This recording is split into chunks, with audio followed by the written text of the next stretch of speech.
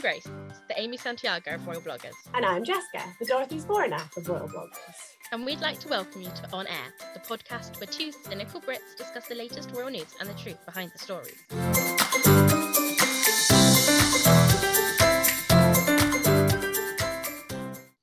Hello, everyone, and welcome back to the On Air podcast.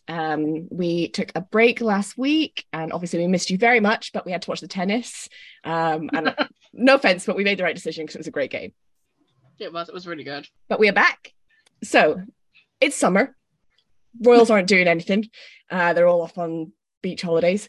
And those that are doing things, I'm sure they're fascinating and worthwhile and incredible, but they're also not things that we can talk about for 45 minutes. So we've been digging into what we could be doing and into our list of things. And we've decided to do a deep dive into one of the royal families. And I can't remember whether it came from my mum or whether it came from a different listener or both. I think it might have been both. But we're very aware of the fact that a lot of people who listen to the podcast might only be fans of the British royal family. But it does mean that, occasionally there'll be something like one of us will say, oh yeah, it's just like this situation that happened with Prince Jiminy Bob of Swansea. And then we'll move on. And then people are sitting at home like, who is Prince Jiminy Bob? Because everyone's sitting at home now going, who is Prince Jiminy Bob? Prince Jiminy Bob, yeah.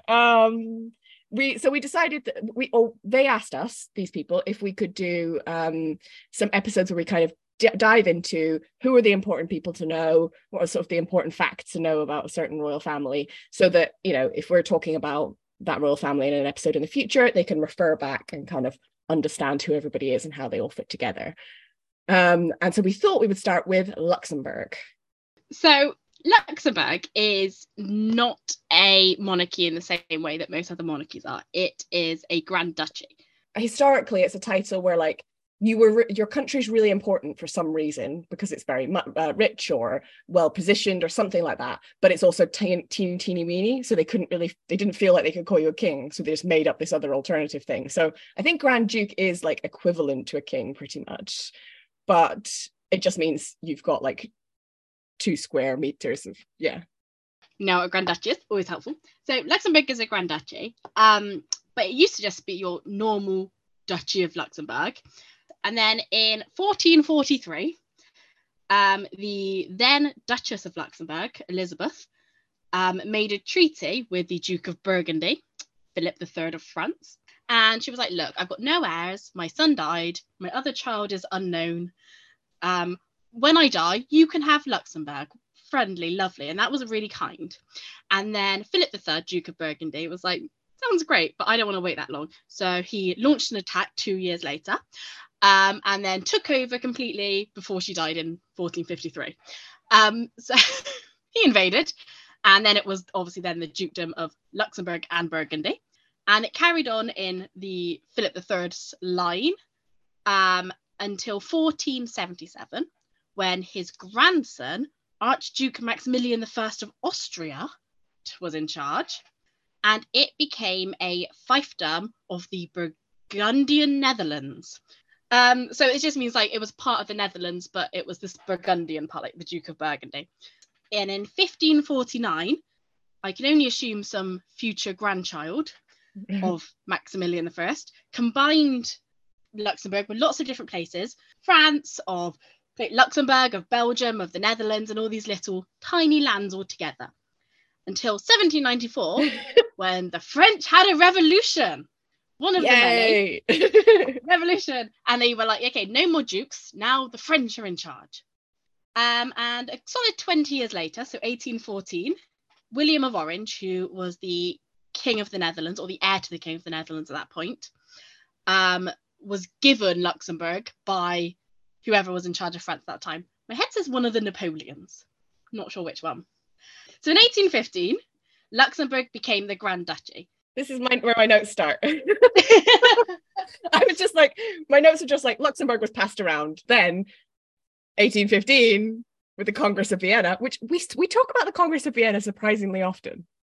I know, it comes up a lot. Yeah, so I think in Mr. Kensington, the episode about the Greek royal family, and a few others, we've kind of talked about this big shift in the 19th century. So when Napoleon was kind of defeat, or when that lineage was defeated, suddenly there was this massive empire that they'd had that was like, what do we do with it? And so all the people who existed still in Europe, so the various powers, Britain and other places, kind of all got together in Vienna in 1815 and just carved up all these countries into different places. And their biggest consideration really was like the balance of power. So we don't want any one individual to get too much power. It wasn't really about what areas speak the same languages, or which areas have historically been connected to each other and will have cultural links. It was more just like, well, if we give them this city, then I as a British person don't feel comfortable. I think France has too much power if we give them this city.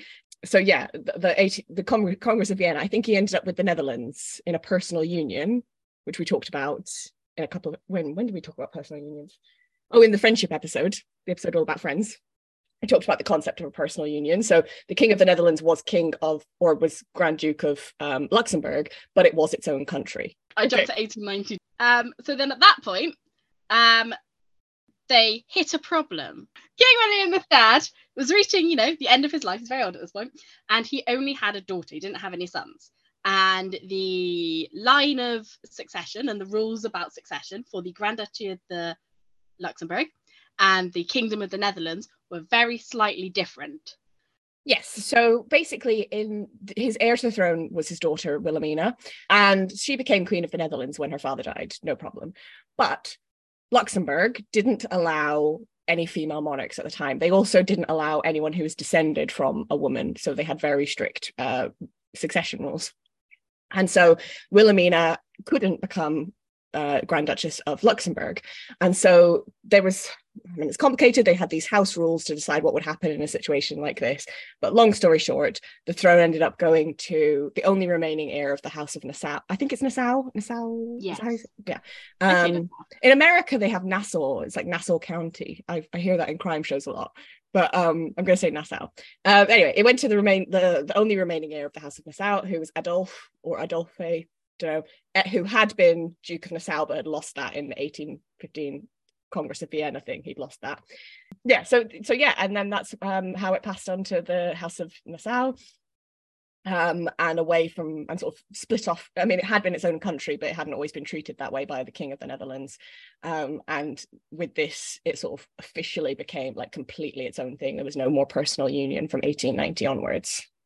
I do think it's funny because this is in 1890. And then if you look at the 20th century, so the 1900s, for 52 of those 100 years, Luxembourg had a female monarch. Yeah, girl power in Luxembourg. Yeah, so they obviously... all that problem. But I do think it's interesting. So like, obviously, nobody needs to know the in-depth history of Luxembourg to be able to follow the Luxembourg royal family now. And I also don't know the ins and outs of the history of Luxembourg. I literally had about 400 years of history in one sentence in my notes. But I do think it's interesting. I think sometimes it's helpful to understand a bit about the history of a country just to understand where they are now. And it's also quite interesting because it's got quite a long lineage. It's not like Japan or Britain long, but it's also not, one of those more modern monarchies where it's kind of just like arisen occasionally or it's gone for like 100 years. It has, Spain, I think of Spain here. It has been steadily there for 700 years, just in various forms. So it does have quite a rich history that, when I think of Luxembourg, I don't necessarily think about it as this like ancient traditional little country, but it is. Yeah. But that leads us to the royal family of the modern era. The Grand Duke of Luxembourg today is called Henri. Henri was born in 1955. He became heir to the throne in 1964. In 1981, he married Maria Teresa Mestre y Batista. I'm so sorry to everyone who speaks Spanish in the world. Who was born to a wealthy Cuban family. They met in Geneva, and so they got married in 1981. And then he took over the throne in 2000 when his father, Grand Duke Jean, abdicated after he'd essentially served as kind of like a regent almost for about 2 years before that because his father wasn't well. But that's when he sort of took over the throne. Up until 2000, I would say he was a fairly conventional royal. He went to Sandhurst, which they all went to. Everyone goes to Sandhurst to study. He did political science, which is a thing that a lot of other royals study, because it's relevant to their future job.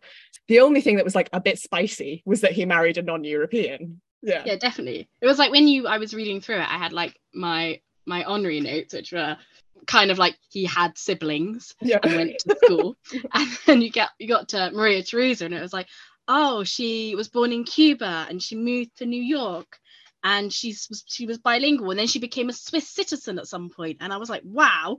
And that's all before she even meets Henri. And actually, up until that point, even like her childhood was significantly more interesting than Henri's. No offense to Henri, I'm sure he had a lovely time, but it was not very interesting. Even when I was sort of searching his like siblings, I was like, wow, all of these were more interesting. Like all of his siblings were significantly more interesting and had more and still have had more interesting lives than he had. Which on one hand is like, you want the one that becomes the monarch of your country to be the boring one. But on the other hand, I'd feel quite like, hey, how come you will get a fun life? Also, like, yes, as somebody who lives in a monarchy, I totally agree with you. You want the boring one. Also, we run a podcast, so I mean, like the exciting ones. And it surprised me to see that Henri was so conventional before he became Grand Duke, because I would say he has been anything but since he took over. It was literally like he was hiding his real personality for that entire time, and then in the year 2000 he was like, finally I can be me. I would say if I was explaining who Henri and Maria Theresa were to any other person who didn't know much about them, I would focus on the controversies. And so I think there's kind of two areas of controversy that are connected, but they are their own thing. And the first I've got is his controversies, which generally tend to revolve around the fact that he doesn't really seem to like this whole democracy thing. That is true. He's not a big fan of it. I looked at different articles and they said different dates for this. So I'm not exactly sure whether it happened in 2001 or 2004. But shortly after he became Grand Duke, he opened the new session in Parliament. And you might be thinking, well, they do that in the UK all the time. Why is that a big deal? And technically, according to what was written down, it was absolutely fine for him to be able to do that. But it hadn't been done by a Grand Duke in person for over 100 years. We've talked about this before in the past, with lots of monarchies, there's what's written down, and then there's what's been done for 600 years to the point that it holds the weight of a law, even if it isn't a law or it isn't written down. We all understand it. And so there are lots of things that, the Queen or the King now could do a lot of things, but it would kick off and there'd be probably a civil war if he did. So he doesn't do them. And I think that you could see very early in Henri's reign that his view was, well, if I can do it, I'm going to, whether you think it's a good idea for me to do that or not. So it really upset a lot of people right from the jump. It carried on. So it wouldn't have been so bad if it had just been like first year nerves or first few years, trying to throw your way around, but then you realize, okay, no, this isn't the right thing to do. I'll change it.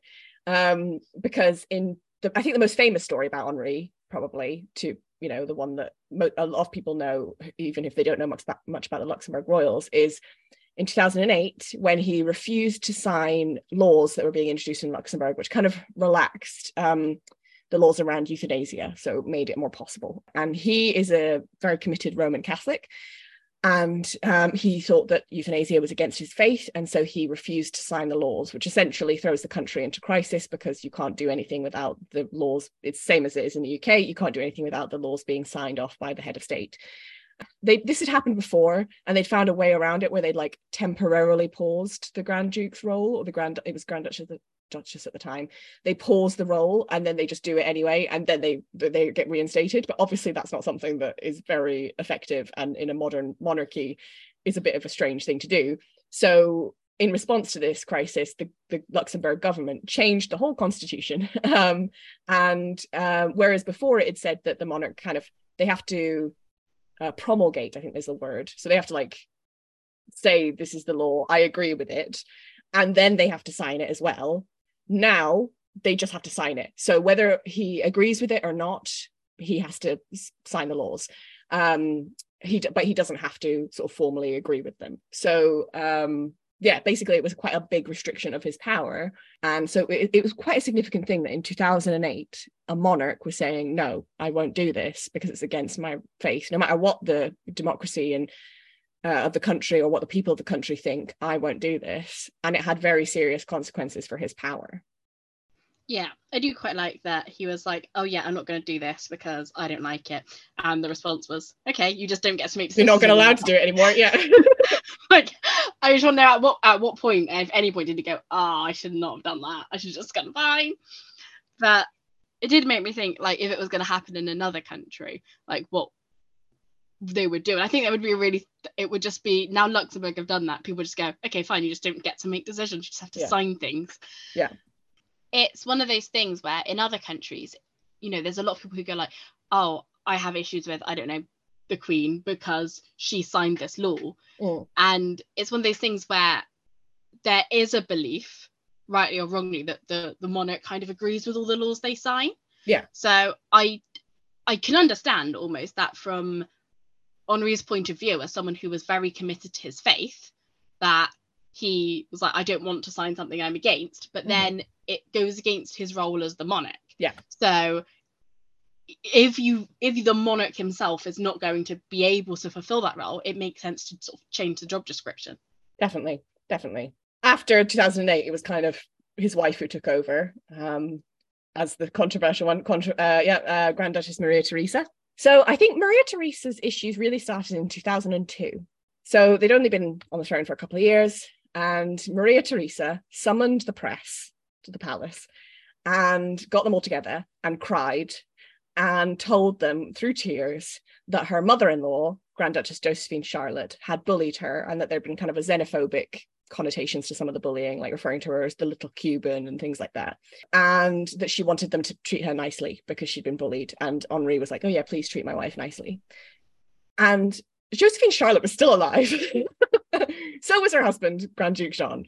And I just think, like, Meghan who? Like, you know, we talk about the Oprah interview as being, and it was a huge thing, obviously, but almost 20 years earlier, Maria Theresa was already setting the template. It's just astonishing. This is why I thought they were both dead earlier than they were, because I didn't think Maria Theresa would do that before they died. But no, she was like, yeah, she bullied me. This woman who's still alive and still, you know, lives in our houses and comes to events with us, you know, it bullied me. I remember when Grand Duke Jean died.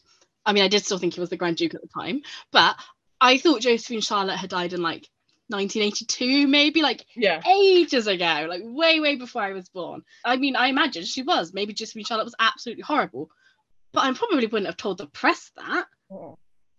Well, she maybe was, you know, in the next door castle when I was going to have to see her for Christmas dinner.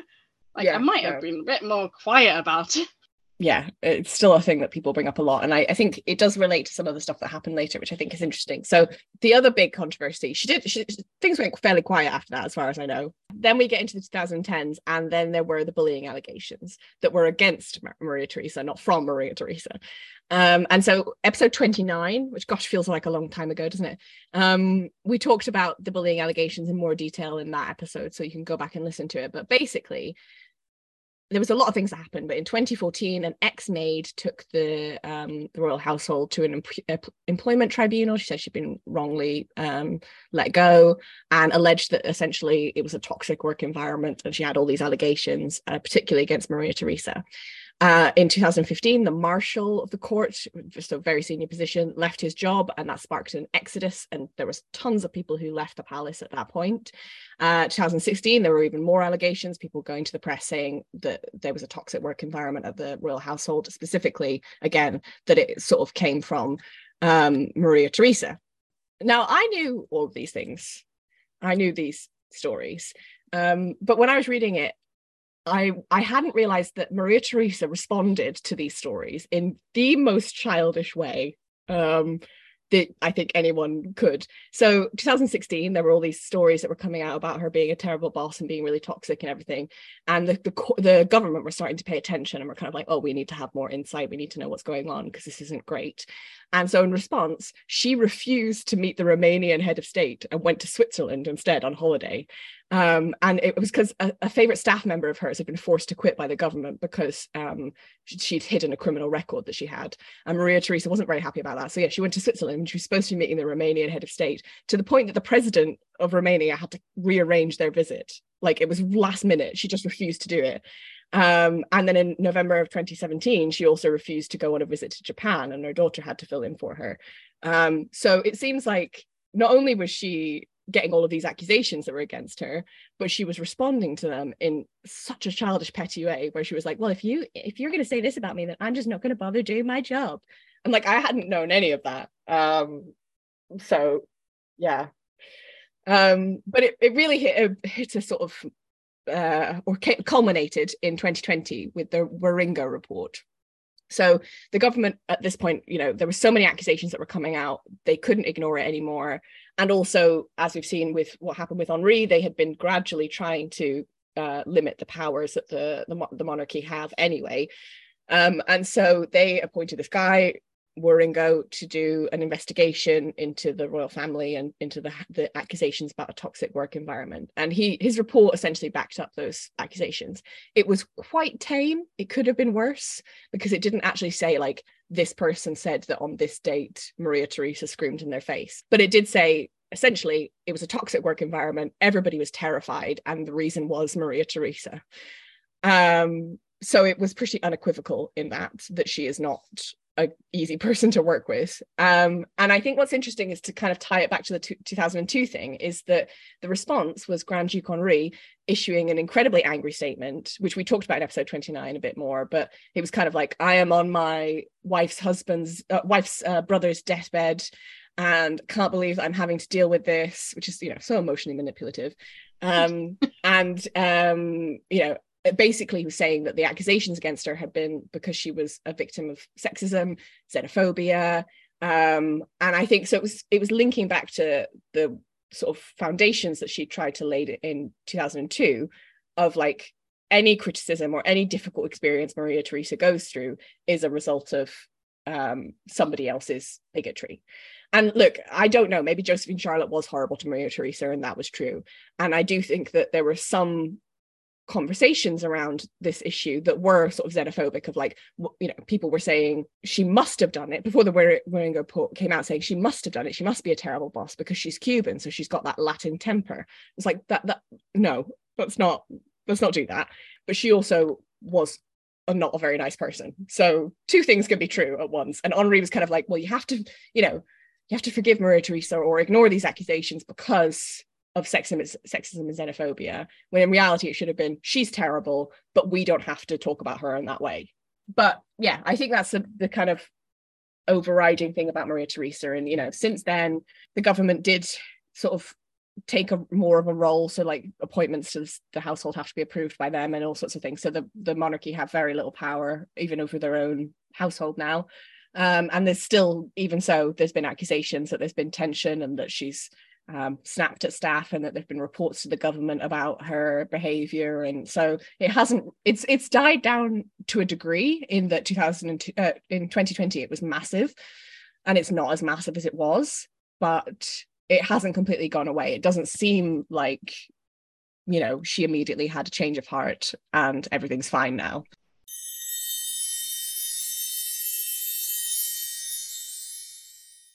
So I think all of these controversies have led to the question that's been coming up over the last few years. I've seen quite a lot of, will he abdicate?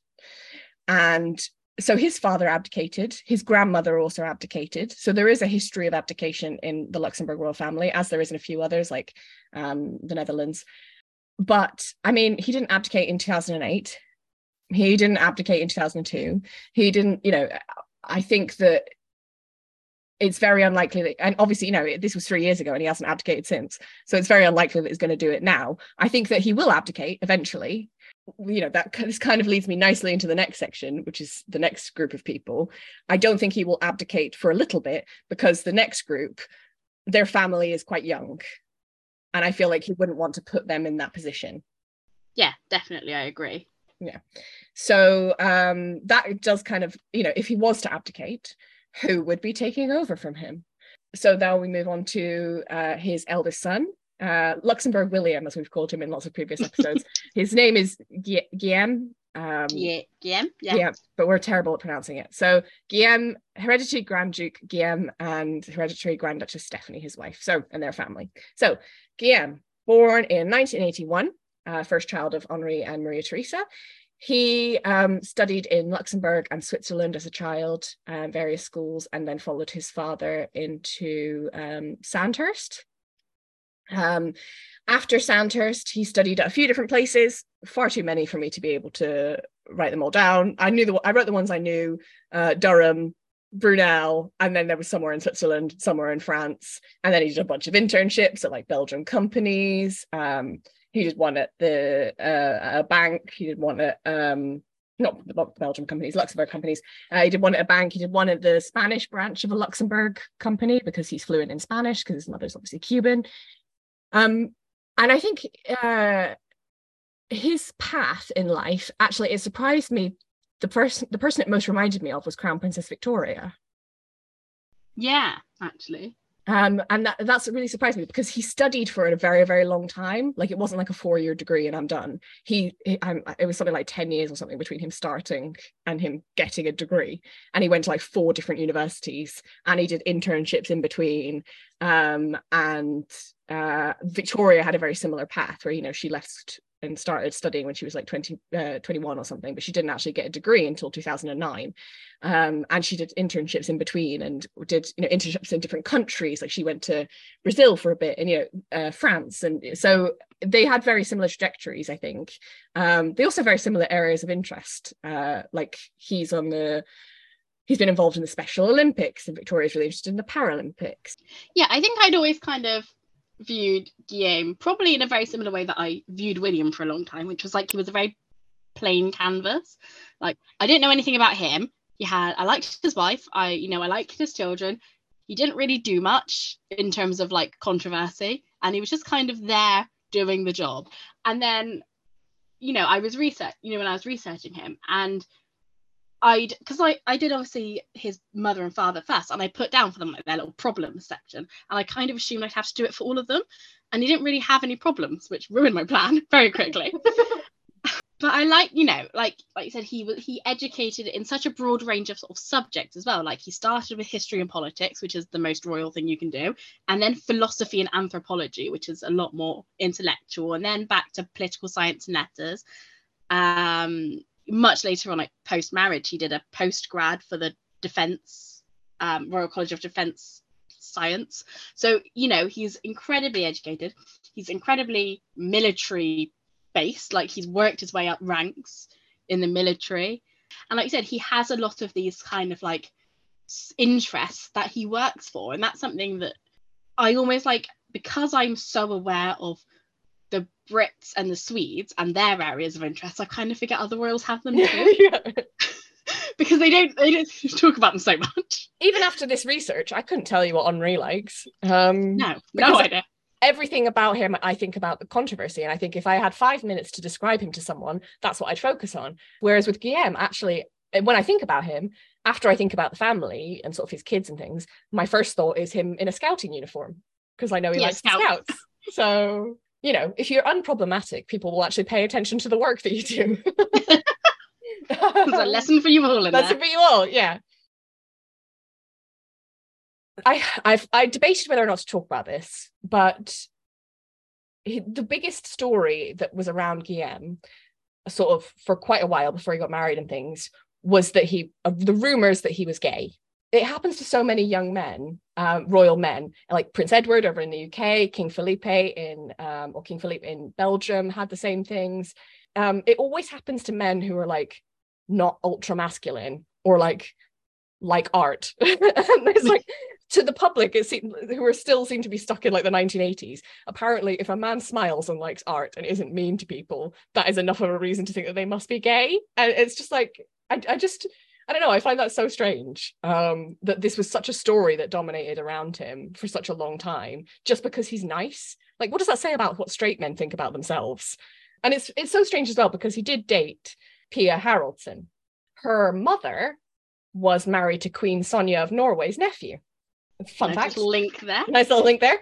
They met at Crown Prince Hakon's wedding and they dated for about a year and a half. Also off topic, but Pia, I think she got involved in some racist things. So I'm not going to say she's like a good person. I'm not 100% sure, but I do know her because she went to Princess Ingrid Alexandra's baptism in like a pink satin mini dress and a handbag and necklace that were Hello Kitty.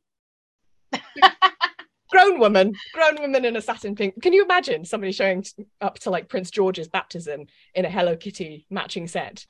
So they didn't last. Can you imagine if the granddaughter Maria Theresa, if he had married Pia Haraldson, she would have gone into the middle of the biggest town square in Luxembourg and just screamed. Like she would have such a meltdown.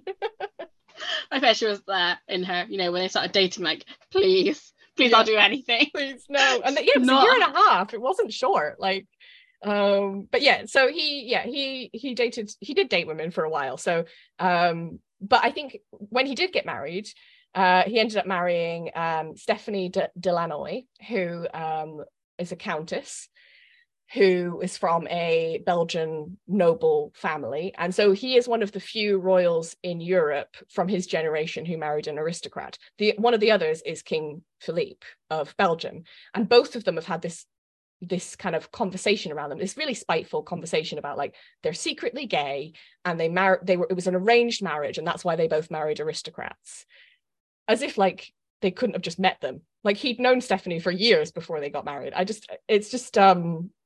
Yeah, but so that's something that I think when I first was learning about the Luxembourg royal family, all I knew about was like this malicious kind of gossip that he'd been set up with Stephanie and they didn't actually love each other and it was all an arranged marriage to hide the fact that he was gay, which obviously now looking back is ridiculous.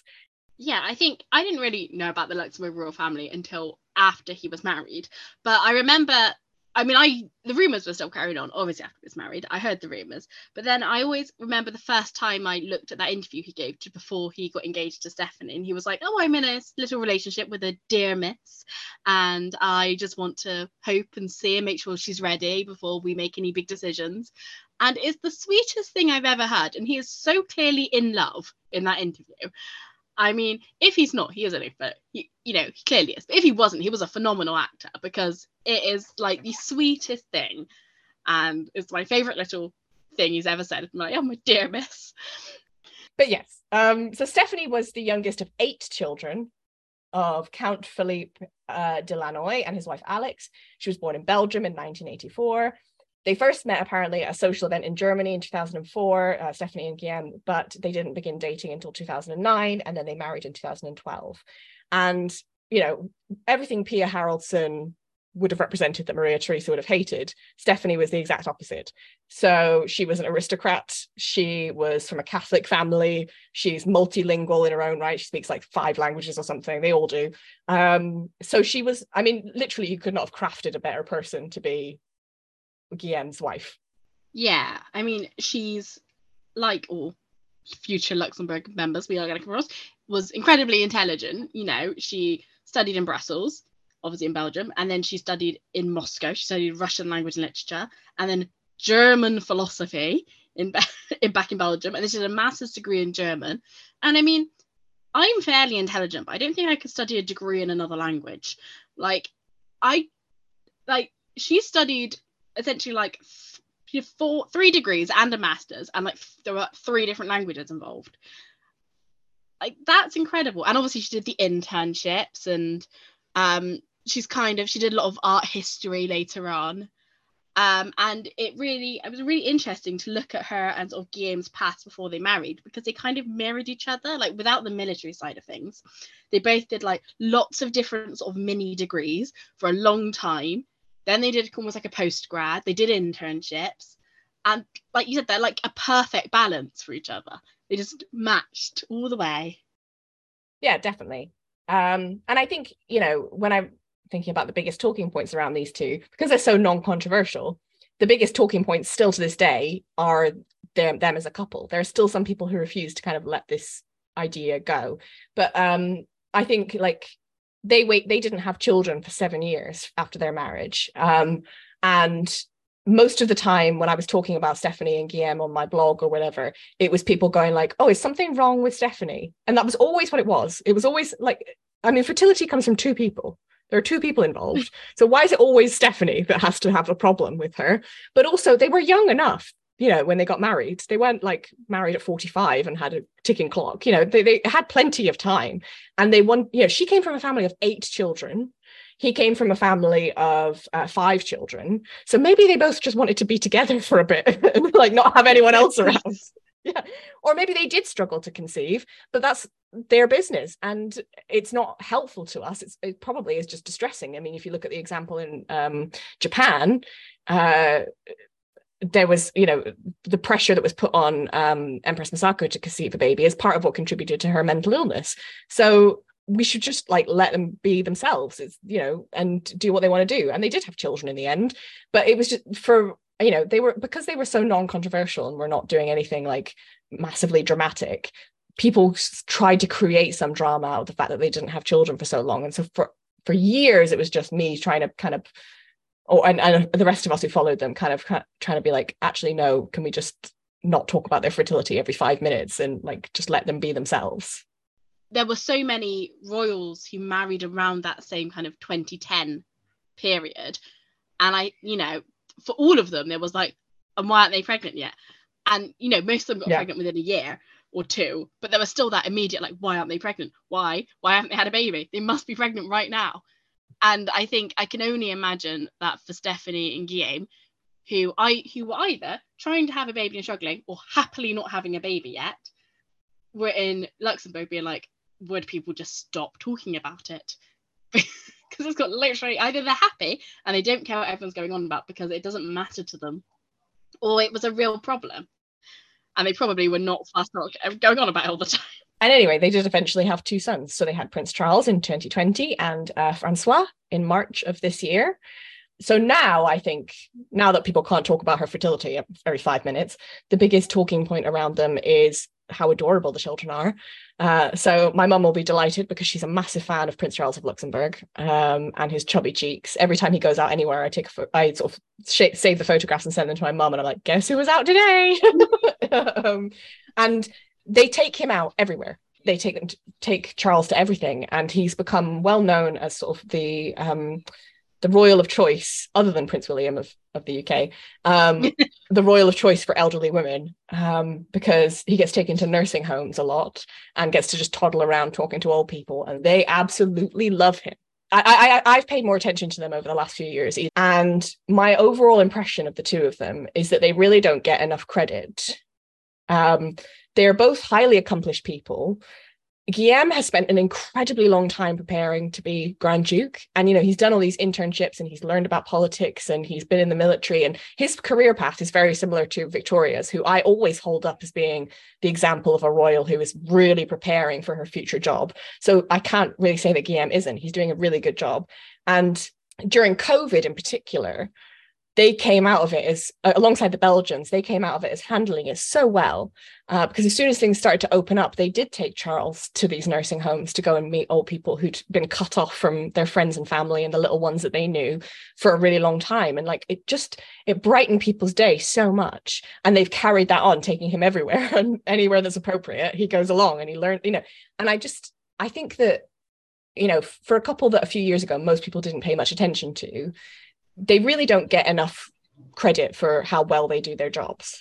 But as well, something that also reminds me of Victoria is they both have a real love of Luxembourg. Yes. And I think Stephanie renounced her Belgian citizenship just after she was married. And she said in an interview something like, Belgium is where I am from. It's where, you know, my roots are. But a bit like Mary said when she was in Denmark, she's like, my future is in Luxembourg, and I'm excited to be Luxembourgish in the future. I would have felt quite nervous about going in and particularly meeting Maria Theresa. Yeah. In case like all the rumours were true, and she was quite sort of intense and scary. But they do just seem to be in their like happy little bubble of now 4. The next people we move on to is the next oldest, Prince Felix. Prince Felix was born in 1984. He had a very similar trajectory to his older brother. So, studying in various places, studying in Switzerland and in Luxembourg, then went to Sandhurst. He did have to drop out due to a knee injury. And then he did a degree in bioethics from a university in Italy from 2009 to 2013. 2012, he married Claire Lademacher, like Schumacher. Yeah, like Schumacher. Yeah. Who they had gone to school together, actually. They'd known each other for a very long time, but they didn't start dating until much later. So Claire was from a wealthy German family. And when I say wealthy, I don't mean Middleton wealthy. Claire's father is worth at least £500 million.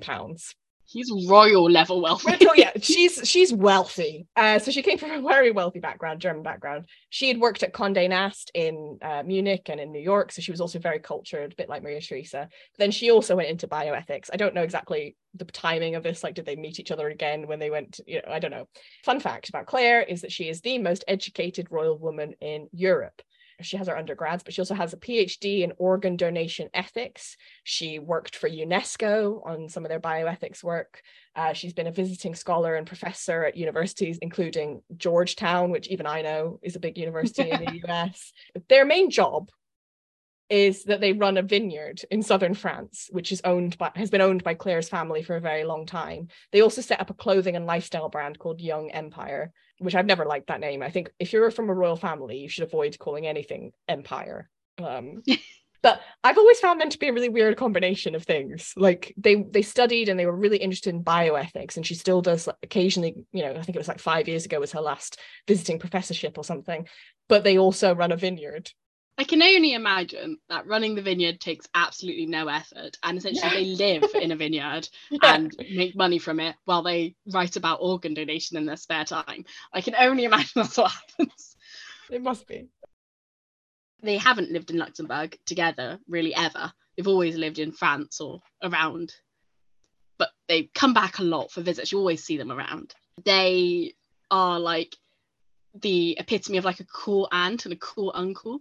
Like, you're there and you've got your boring family, and then you're like, oh yeah, Uncle Felix and Auntie Claire are coming round from their vineyard bringing crates of wine. Just so cool. Yeah, so they have 2 children. Amalia, who was born in 2014, and Liam, who's born in 2016. And actually, I should have mentioned this at the beginning, but this is the reason we're doing Luxembourg today instead of any of the other royal families we could have done, is because it's recently been announced that they are expecting their 3rd child, which I think was a surprise to me, because it's been 7 years since the last baby that they had. There's not a huge amount to say about them, because they're, other than the fact that they are incredibly smart and rich and live a great life and both very attractive. The only thing that I could kind of find was sort of, there's never been anything to indicate like there is a family rivalry or anything like that. There has never been any sort of, for a family that is so dysfunctional externally, there doesn't seem to have been that much problem with like Stephanie and Claire and Maria Theresa or anything like that. There's no evidence of that. But I know that the German press in particular, perhaps because Claire was German, did try quite hard to create a rivalry between Stephanie and Claire, and about how Claire was so much better than Stephanie. And for quite a long time, one of the narratives that came out was that Claire was better than Stephanie because she had been able to have children and Stephanie hadn't, which is a horrific thing to claim. That's obviously just tabloid nonsense. There doesn't seem to be any tension between them in reality. They seem to get on very, very well. There was the possibility that maybe they wouldn't have children. For a long time, there was people thinking like, oh, it's possible that they won't have kids, Felix will take over, and then eventually Amalia will be the Grand Duchess. So considering they don't live in Luxembourg and they do almost no engagements, there was quite a lot of focus on the family, particularly Amalia, for quite a long time, because there was always in the back of people's heads this idea that, oh, maybe Amalia will be Grand Duchess one day. I remember when it was announced that Stephanie was pregnant, and my first thought was, no, Grand Duchess Amalia, like the future Grand Duchess. And I also think it's relaxed them as a family, because we saw a lot of Claire and Felix and Amalia when she was little. And then the kind of period around the time they moved to Germany, around 2018, when you almost didn't sort of see them at all. And it almost felt like, I don't know whether they were removing themselves from the press or they were just kind of like hiding or just wanted to get away, because there was so much pressure being put on Amalia to be the future Grand Duchess of Luxembourg. We've kind of only started seeing them more since Charles has been born. So the pressure's gone and they're like, oh, we're back being the cool aunt and uncle again. We are not the future Grand Duke and Duchess. We're fine. I'm glad that it's kind of all sorted now, and like they can be completely free, and they know that Amalia is going to be able to spend the rest of her life kind of living as, you know, she happens to be a princess, but she'll be a fairly ordinary person. You know, I think having that clarity is probably helpful. Yeah, and I think, you know, like you said, I was very surprised when they announced pregnancy number 3, but I also think, you know, it will be their first baby without the kind of cloud of being the heir sort of hanging over them. And I think Liam was such an unusual name. I'm absolutely fascinated to see where they're going to go with baby number 3. Like, it's going to be like Princess Heaven of like where are we going with it? It sounds better in French when they say it. It's like Liam.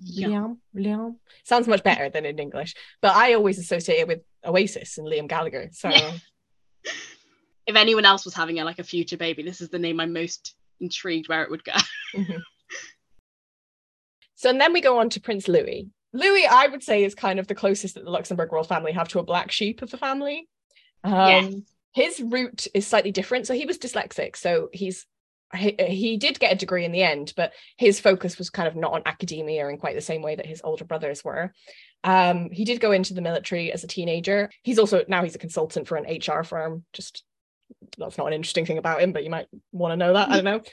You know, we could talk about all the schools he went to and all that, but I would say his life has been defined by the women he dated. Which is the dream for any man. So the military is where he met Tessie Anthony. They were 19 and Tessie got pregnant out of wedlock and had a son, Gabriel, before they got married. This is a Catholic royal family. As we talked about, Henri was so dedicated and committed to his interpretation of his faith that he lost all of his power as a monarch, which is an out of wedlock pregnancy for a member of a Catholic royal family that's very traditional was absolutely massive. I wish I'd been here. The drama, because even out of wedlock pregnancies in general in royal families, even ones that are not quite as strictly religious, are controversial. They did announce the pregnancy because they kind of had to. You could kind of see their displeasure slightly because Henri apparently didn't announce that the baby had actually been born. And obviously people knew the baby had been born because there was a baby. There was a baby. But they were just like, surprise! Yeah. He did marry Tessie in 2006.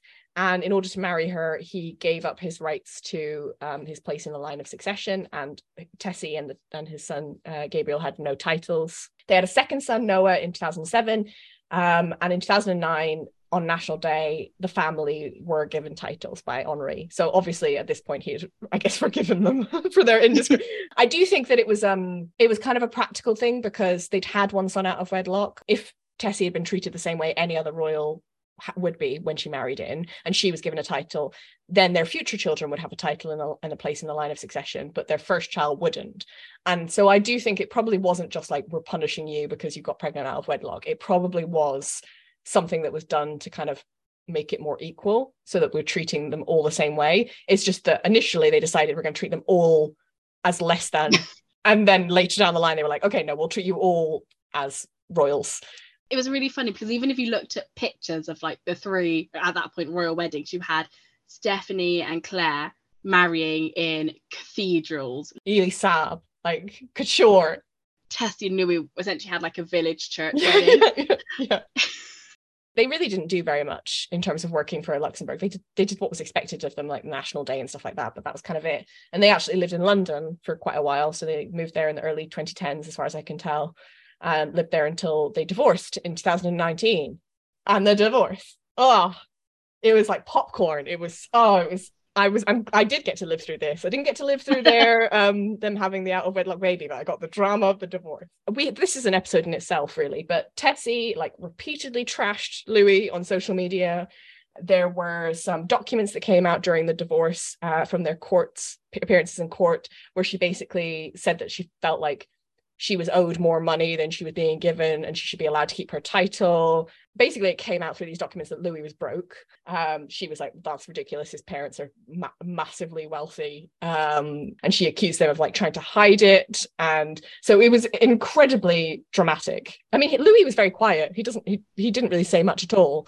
Yeah, Louis was just like, I'm very sad we separated and I want to do what's best for the children, and which is the most royal answer of all time. It's like the basic answer. And then Tessie obviously was on social media making snide comments about her ex-mother-in-law. Yeah. And it was during, this period that Grand Duke Jean died, and she was like, the only person in the royal family who was ever nice to me. Yeah. And it was so dramatic, and it felt like the fall from grace for Tessie. And whenever we do our eventual royal exes episode, it's going to be cracking. It's also dramatic, and it's really interesting almost like to look back on those like 2 or 3 years now, because Tessie every now and then is like picture of her and Louis, like, me and my boys, and I'm like, no, you hated each other so much for like 3 years. I remember being really shocked when they announced the divorce, because and she said that they'd been separated for a while, because they'd gone to Halloween together. They dressed up as stormtroopers and they were separated at that time. They seemed on some levels like super healthy. And then every so often she'd post this picture and be like, oh, this just came up and reminded me of when Louis stood me up on our anniversary. I took this photograph when I was waiting for him to turn up and he didn't bother. I was like, you put this on, this is social, you've got a public social media account and you were a princess. So loads of people follow you. Then she would be like, oh no, we get on really, really well. And I've told him that I'm getting remarried, and I'm told him, here's him holding my new baby that I've had with my new husband. And it's like, it's so strange.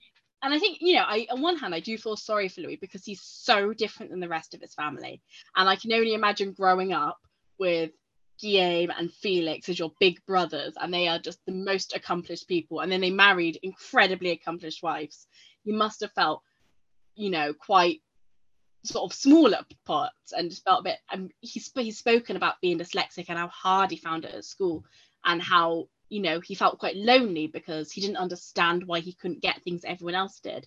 Yeah. But then at the same time, I feel like he's really he has done that kind of work for himself. Like, he's got himself a master's in psychological studies. Like, I think, almost being out of the limelight, despite everyone's attempts to bring him back into it, has probably done him the world of good. Yeah.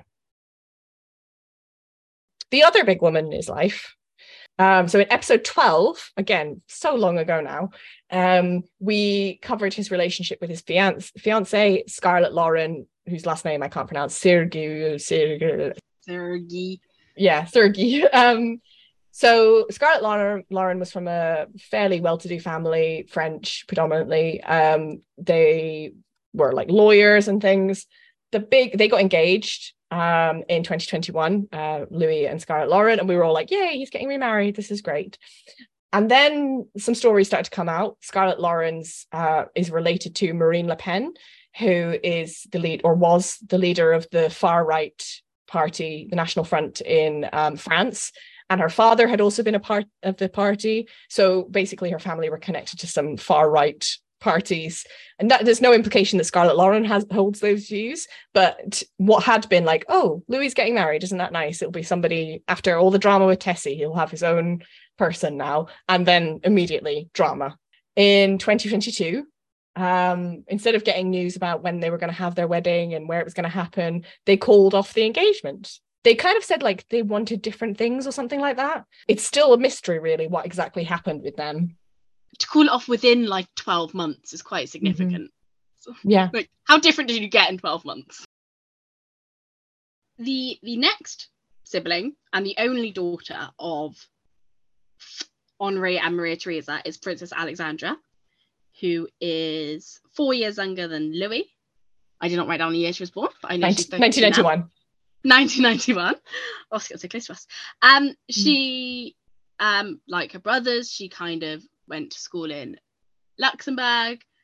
She grew up, she went to study in the US, she studied in Paris, she studied in Ireland, she has degrees and an MA, like all good Luxembourg royals seem to have. Hers is in interreligious studies, and she did it in Ireland, which is the place to go for that kind of thing, I think. Yeah, and her thesis was in conflict resolution. And I was Yeah. like, yeah, perfect place, Yeah. perfect setting. She then did she's fluent in 6 languages. She then did lots of work at the UN. She interned as a journalist in the Middle East conflict zones. She volunteers to help refugees in her spare time. She's also the only one of the sort of children, apart from Guillaume, who is a working royal in marks. She's the only one who actively works for the family and attends dinners and hosts people when they come to visit. Yeah, then she announced her engagement and got married in April of this year to Nicholas, who I know nothing about. Nope, Nicholas Baggery. But I've actually waved now. He didn't wave, and now he didn't wave. Yeah, his waving was very awkward at the royal wedding. That's the only thing I remember about it. Yeah, I think so that there's less information about the younger kids, but Alexandra is interesting, I guess, in that I don't know whether this is because she's the only girl, I don't really know, but she's the second youngest of 5, and yet, as Grace said, she's the only one who's sort of a regular working royal on an active basis. And actually, she seems to have picked up a lot of the slack from Maria Theresa. So like the event that Maria Theresa cancelled when she was supposed to go to Japan, it was Alexandra who filled in for her. Like Alexandra's almost like the unofficial first lady of Luxembourg. She does very much fill that role, and I think you can see it in pictures where Maria Theresa isn't there. She's always like with her father. Yeah. Because clearly in the pictures they need a woman to balance the gap. So they're like, you'll do it, Alexandra. In you go. But yeah, she just seems like an all-round fairly nice person.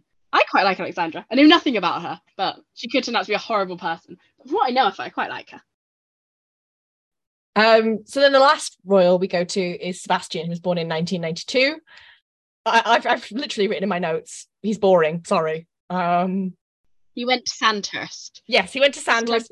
He's not married, so he hasn't had an exciting wedding that we can all pay attention to. And he doesn't really do any work for the royal family because he's only 30 and, you know, there's no need for him. So that I don't know anything about him really, other than he studied at Sandhurst like they all did. And I think he's in the Irish Guards now, or he was. Yeah, which is William's thing, is now Kate's thing. So, you know, maybe we'll see Kate and Sebastian doing some more things together. That would be nice. We did see him at the Jordanian royal wedding. Yes, he was at that. They went to Sandhurst together. Was at Sandhurst with Hussein. Yeah. And everyone's like, wow, Sebastian. What does this mean? It's like, it just means he knows him. We're not going to see Sebastian more. Sebastian is just like not here, really. Just means there's not many people who work in Luxembourg and they probably don't want to go to Jordan and that's enough reason for them to send Sebastian. I've said he's boring, but one thing he does have in his favour is he is not married and he is my age. And there are a lot of royals who are old, like 10, 15 years older than me and are married with kids.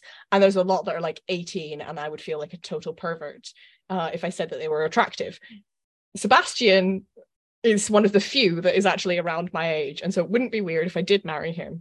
Yeah, and you would be a princess. I would be a princess. See, that was always my worry about marrying to some royal families. I'd end up being like a princess, their name, or like a duchess. Yeah. I want to be a princess. Yeah, that's always your worry about marrying him.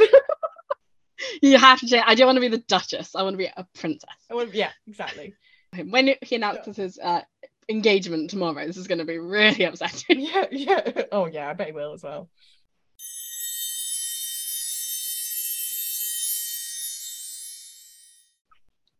So we thought we would return to our Royal Mythbusters section, which I believe we may have done once or twice. Once. We did one Mythbuster before on Princess Charlene and Prince Albert's, the idea that she ran away before the wedding. Yes. So it's an ongoing piece, just very sporadically ongoing. And we are going to look at the infamous myth that Kate followed William to St. Andrews University to entrap him into a marriage. So, I mean, I used to do this on my blog. And I know that, like, when we did the Charlene and Albert one, I think there was, but maybe one person who was kind of like, why are you talking about this now when it happened so long ago?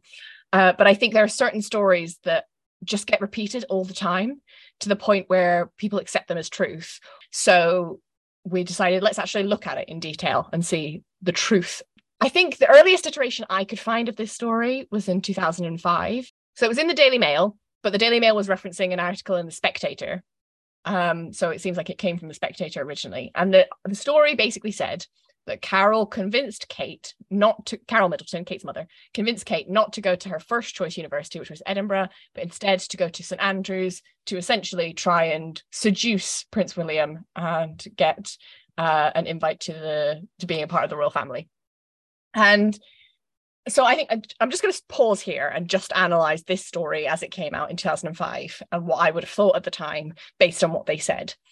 And so I think it's crucial to kind of remember how the press were talking about the Middleton family and Kate in 2005. And, you know, the press and actually people in general, we like archetypes. If you think about what was the way they were being talked about in 2005, the kind of box that they had been put into as a family was like social climbing. Carol in particular was very much like a 21st century Mrs. Bennet from Pride and Prejudice of like this sort of overbearing woman who was trying to get good marriages for her daughters. And like, if you looked at the article in the Daily Mail, the title literally refers to Carol as Kate's pushy mother. So it was very clear the kind of narrative that they were trying to push at this time. And I think this story, if you look at it as it was in 2005, it had no evidence, it had no detail, it didn't say like a source from Kate's university or nothing like that. It just said a source. So there was no way of being able to analyze whether or not that source was accurate or not.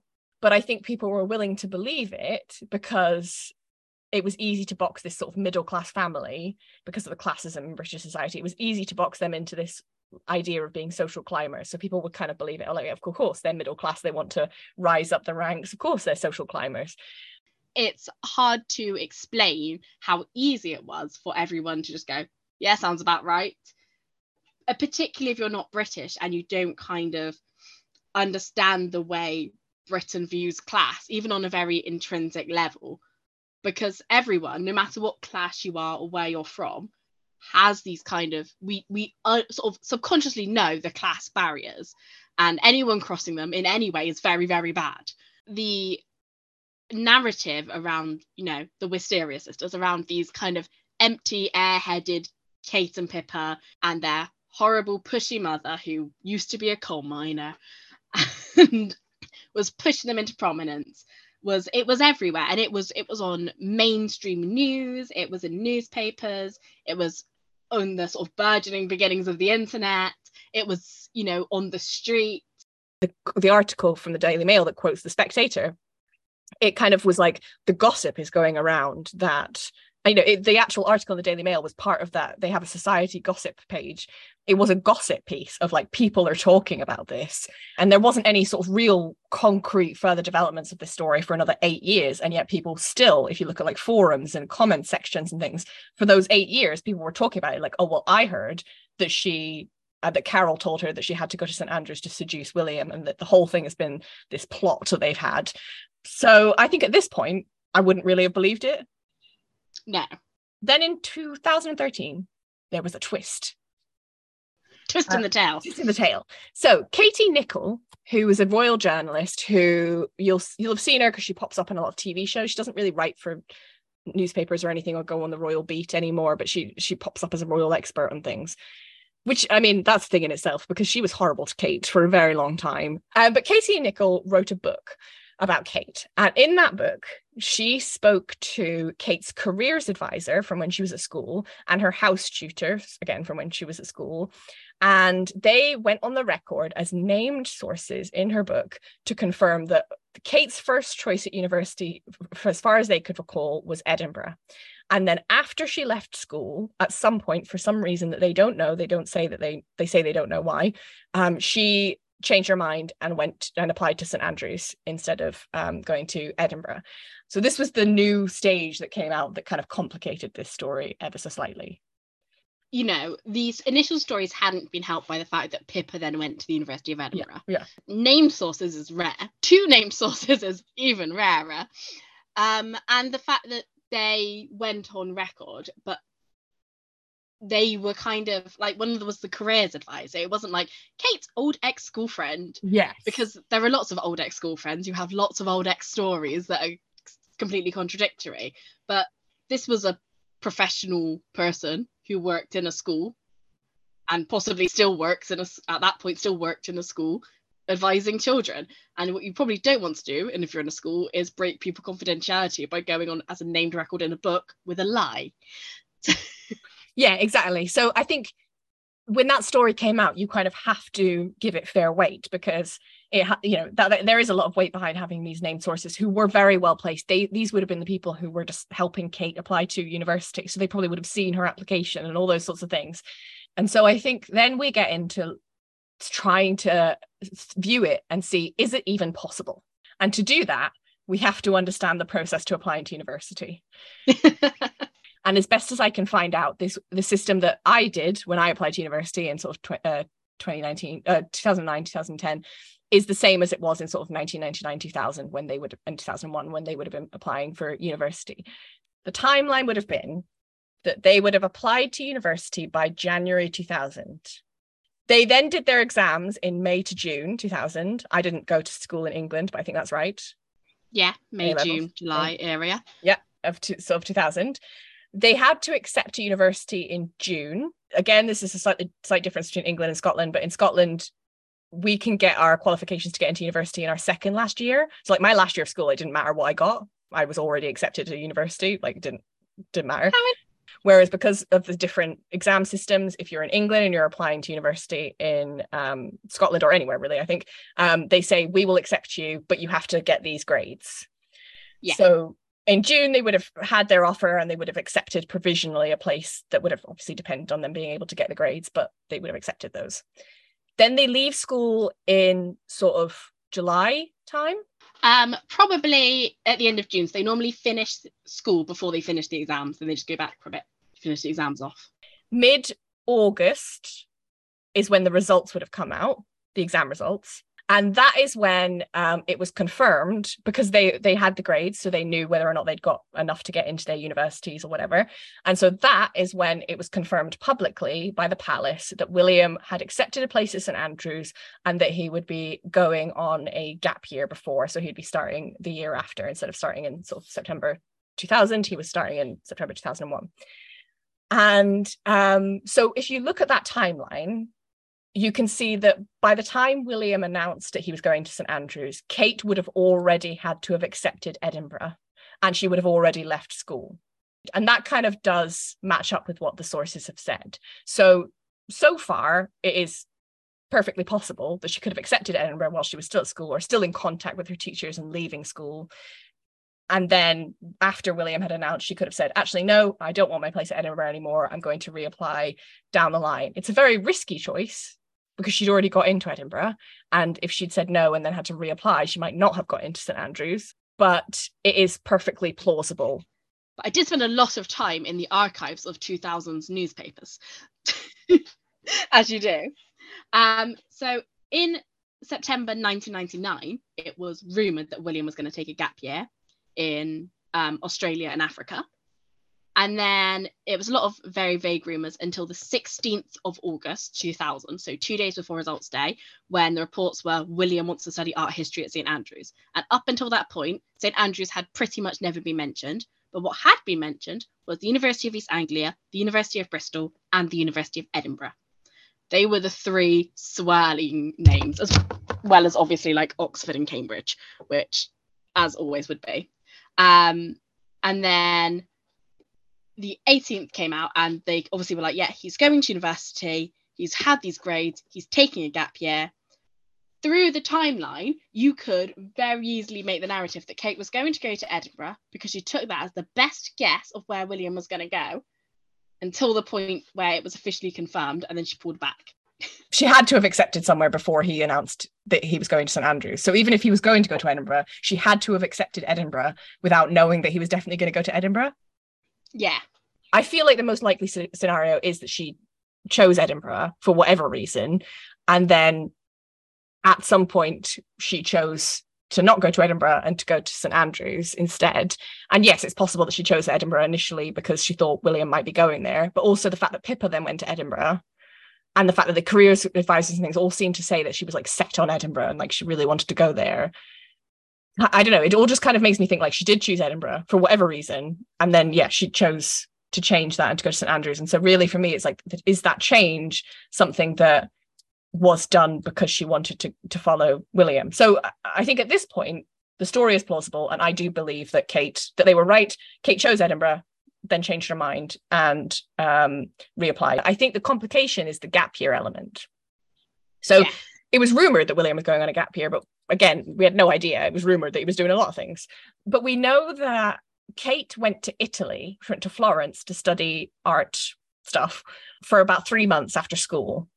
And we know that she also did a Raleigh international trip, which William also did, but at a different stage, which started in January. I looked at, in Raleigh, generally they say that you should apply at least 3 months before, ideally 6. And we know that 3 months before the Raleigh trip started, she was probably still in Italy. Yes, she was. Yes. So that would suggest to me that she had applied to do the Raleigh international trip earlier in the year, and also probably Italy because she went quite soon after she left school.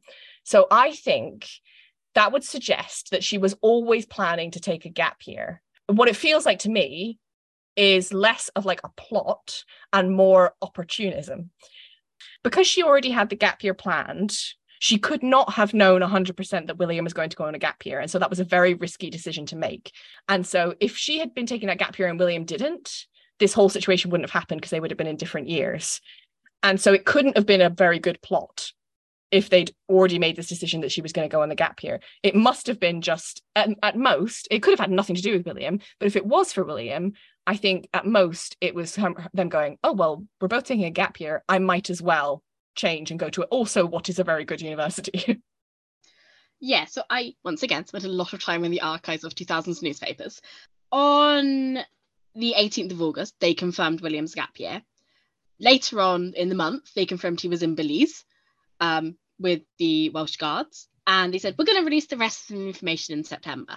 Kate was already in August in Florence by the time the gap year was announced. She was in Florence from the start of August until mid-November. So it must have been planned because her 3 months trip would have been over the start of university. Yeah. We then know that on the 29th of September, William gave a press conference where he said, I'm going to spend 10 weeks in Patagonia in Chile doing these things with Raleigh International. Mm-hmm. I then went onto the Raleigh International website and tried to pretend I was a 17-year-old booking a trip to Costa Rica because they don't have Chile anymore. And I could, from now, so July, book one for October this year. But by the time they found out William was going to Chile, it was then too late for Kate to go to the same place, to Raleigh International. And there was no point going after him. So that couldn't have been linked at all. They were just two different people who both had the same idea. Which all middle-class children do. I went to Borneo on my expedition, so, you know. But we have, somehow, very strict timelines for both of their gap years. Yeah. But we also know is that on the date of their exam result, they both deferred a place, which means at that moment, they had both accepted a place that they deferred for a year. They didn't apply the next year. So, like, at that point, they both knew they were going to university. They were both on a lovely gap year, and they both had a similar gap year experience. Like, they both done something that was, like, into their fields. Like, William had done the military and Kate had done art. They both did exactly the same trip to Chile, but just at different points. And then he'd gone off to Africa to work on farms, and she'd gone on boats, which we know she likes. Like, it was perfectly them. So it's not possible that Carol Middleton was sitting down with her like 10-year-old daughter going, right, this is your trajectory for how we are going to get you to a place where you can meet Prince William. That is not something that could have happened. What happened at most was they saw that William was going to St Andrews. They thought, that's a good university, good history of art department. You've got the grades to be able to get in. You're already going on a gap year like he is. So why not? So that's what I think of that story anyway. That is kind of that. I think it's possible, but I don't think that it's this elaborate plot. But I think, like, even if she did change for William and Kate did not meet and fall in love because she was a student at St Andrews, because there were thousands of students at St Andrews. And when it was announced that William was going, applications to St Andrews increased by 44%. Like, I remember even when I started in 2010, it must have been. So we all got, I know this is different to some places in the US, but we all got like our own bedroom. there were stories about how they had to divide bedrooms into two and add sort of roommates in, because there were so many people who'd applied to go to St Andrews after William had been announced, because all of these girls wanted to meet William. So if Kate did change her course to go to meet William at St Andrews, she was one of thousands of women who did this. And I can assure you of that. And even when I was at St Andrews, everybody is like Kate. Like there's so many posh English privately educated women who who at the time would be wearing gilets and Ugg boots like Kate. There were so many of them. They met not because she was a student at St Andrews, but because they were on the same course. They were in the same halls. They had the same interests.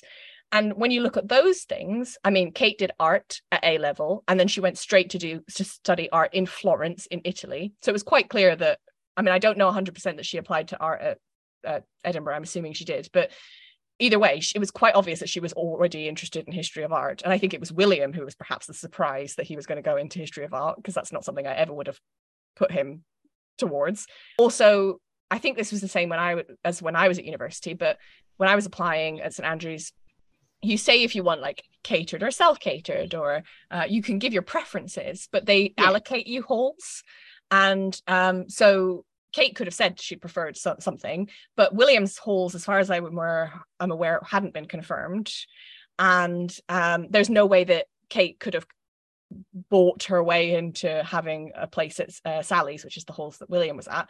And then things like sports, we know she was interested in all of that from childhood. So no matter what plot Carol had, like she couldn't have plotted to get Kate into the same halls as him. She couldn't have plotted to get Kate onto the same course as him. Yeah, it's always the course one that gets me, because like I said, it's very likely Kate was always going for art history or history of art.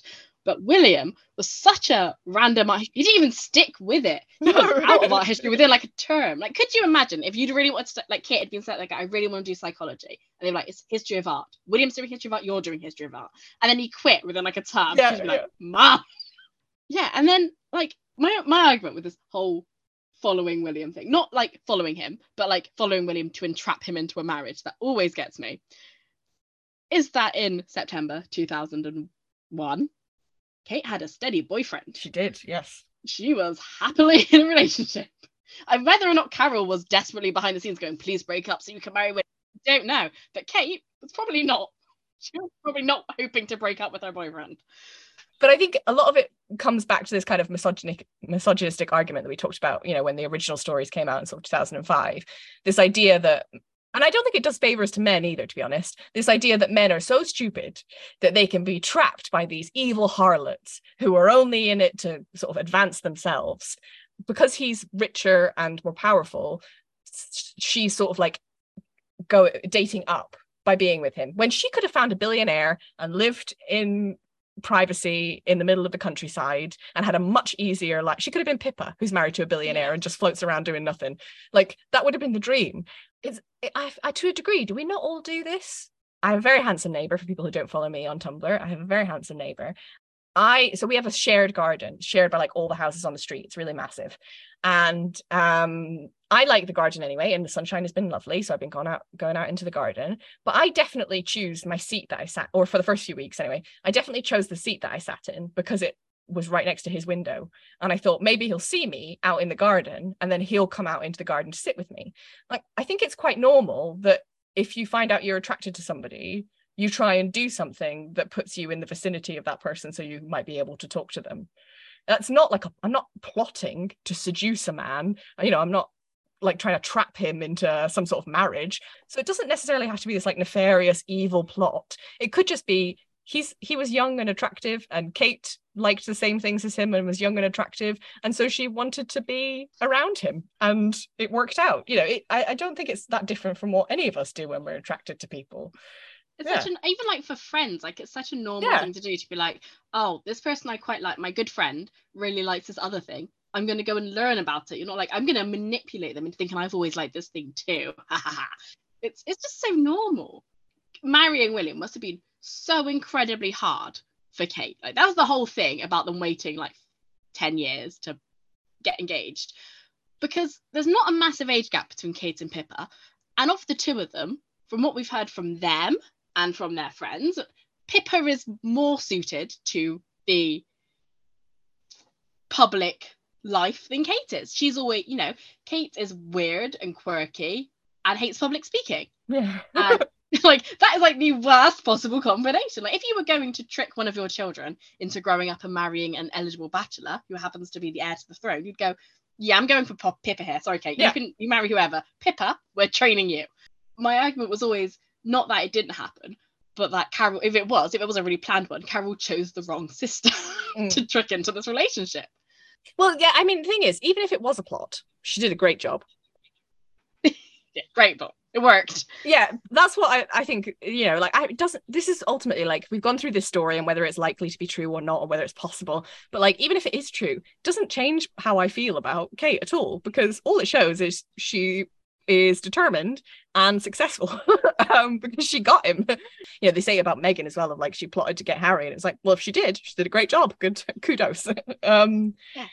It would be different. It might be different if Kate had chosen to go to a terrible university and ruin her life chances so that she could be close to William, but she went to St Andrews, and she had so many opportunities to like speak to the press and make loads of money, and she didn't do that. So nobody has been, even if it was a plot originally, nobody has been hurt by it, because you do a plot to trap someone doesn't lead to a 20-year relationship, more than happy marriage and 3 children. So even if it was a plot, even if it was this dastardly thing that Carol Middleton was sitting in a room somewhere plotting it all out, who cares? Because they're happy and they're together and they do a good job, and they seem to genuinely love each other.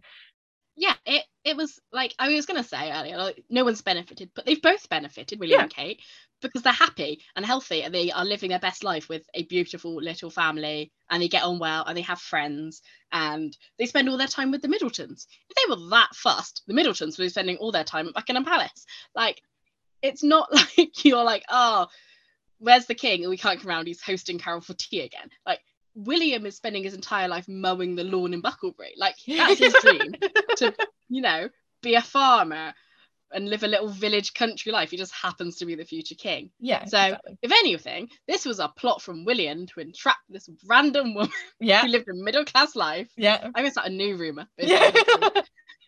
Well, I always think back to, we don't know if it's definitely true, but there's that story that goes around that somebody said to Kate, you're so lucky to be going out with William, and she responded, he's lucky to be going out with me.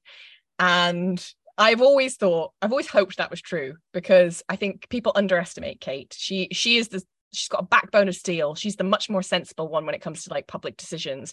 She sticks to her guns and it works out for her in the end most of the time. She's much more shrewd than people give her credit for.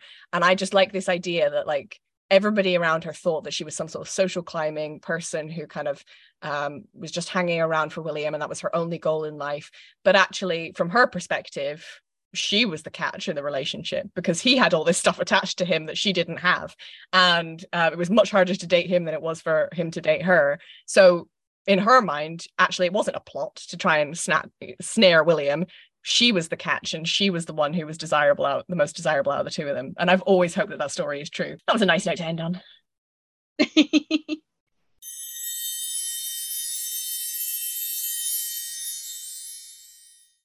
That is all we have got for this week. I hope you enjoyed today's episode, our deep dive into Luxembourg in particular. Please rate us 5 stars on all podcast directories, and feel free to listen to any of our recent episodes. We have a whole episode about what royals do in the summer, which you can watch while the royals are, or listen to. Chateau de Cakes.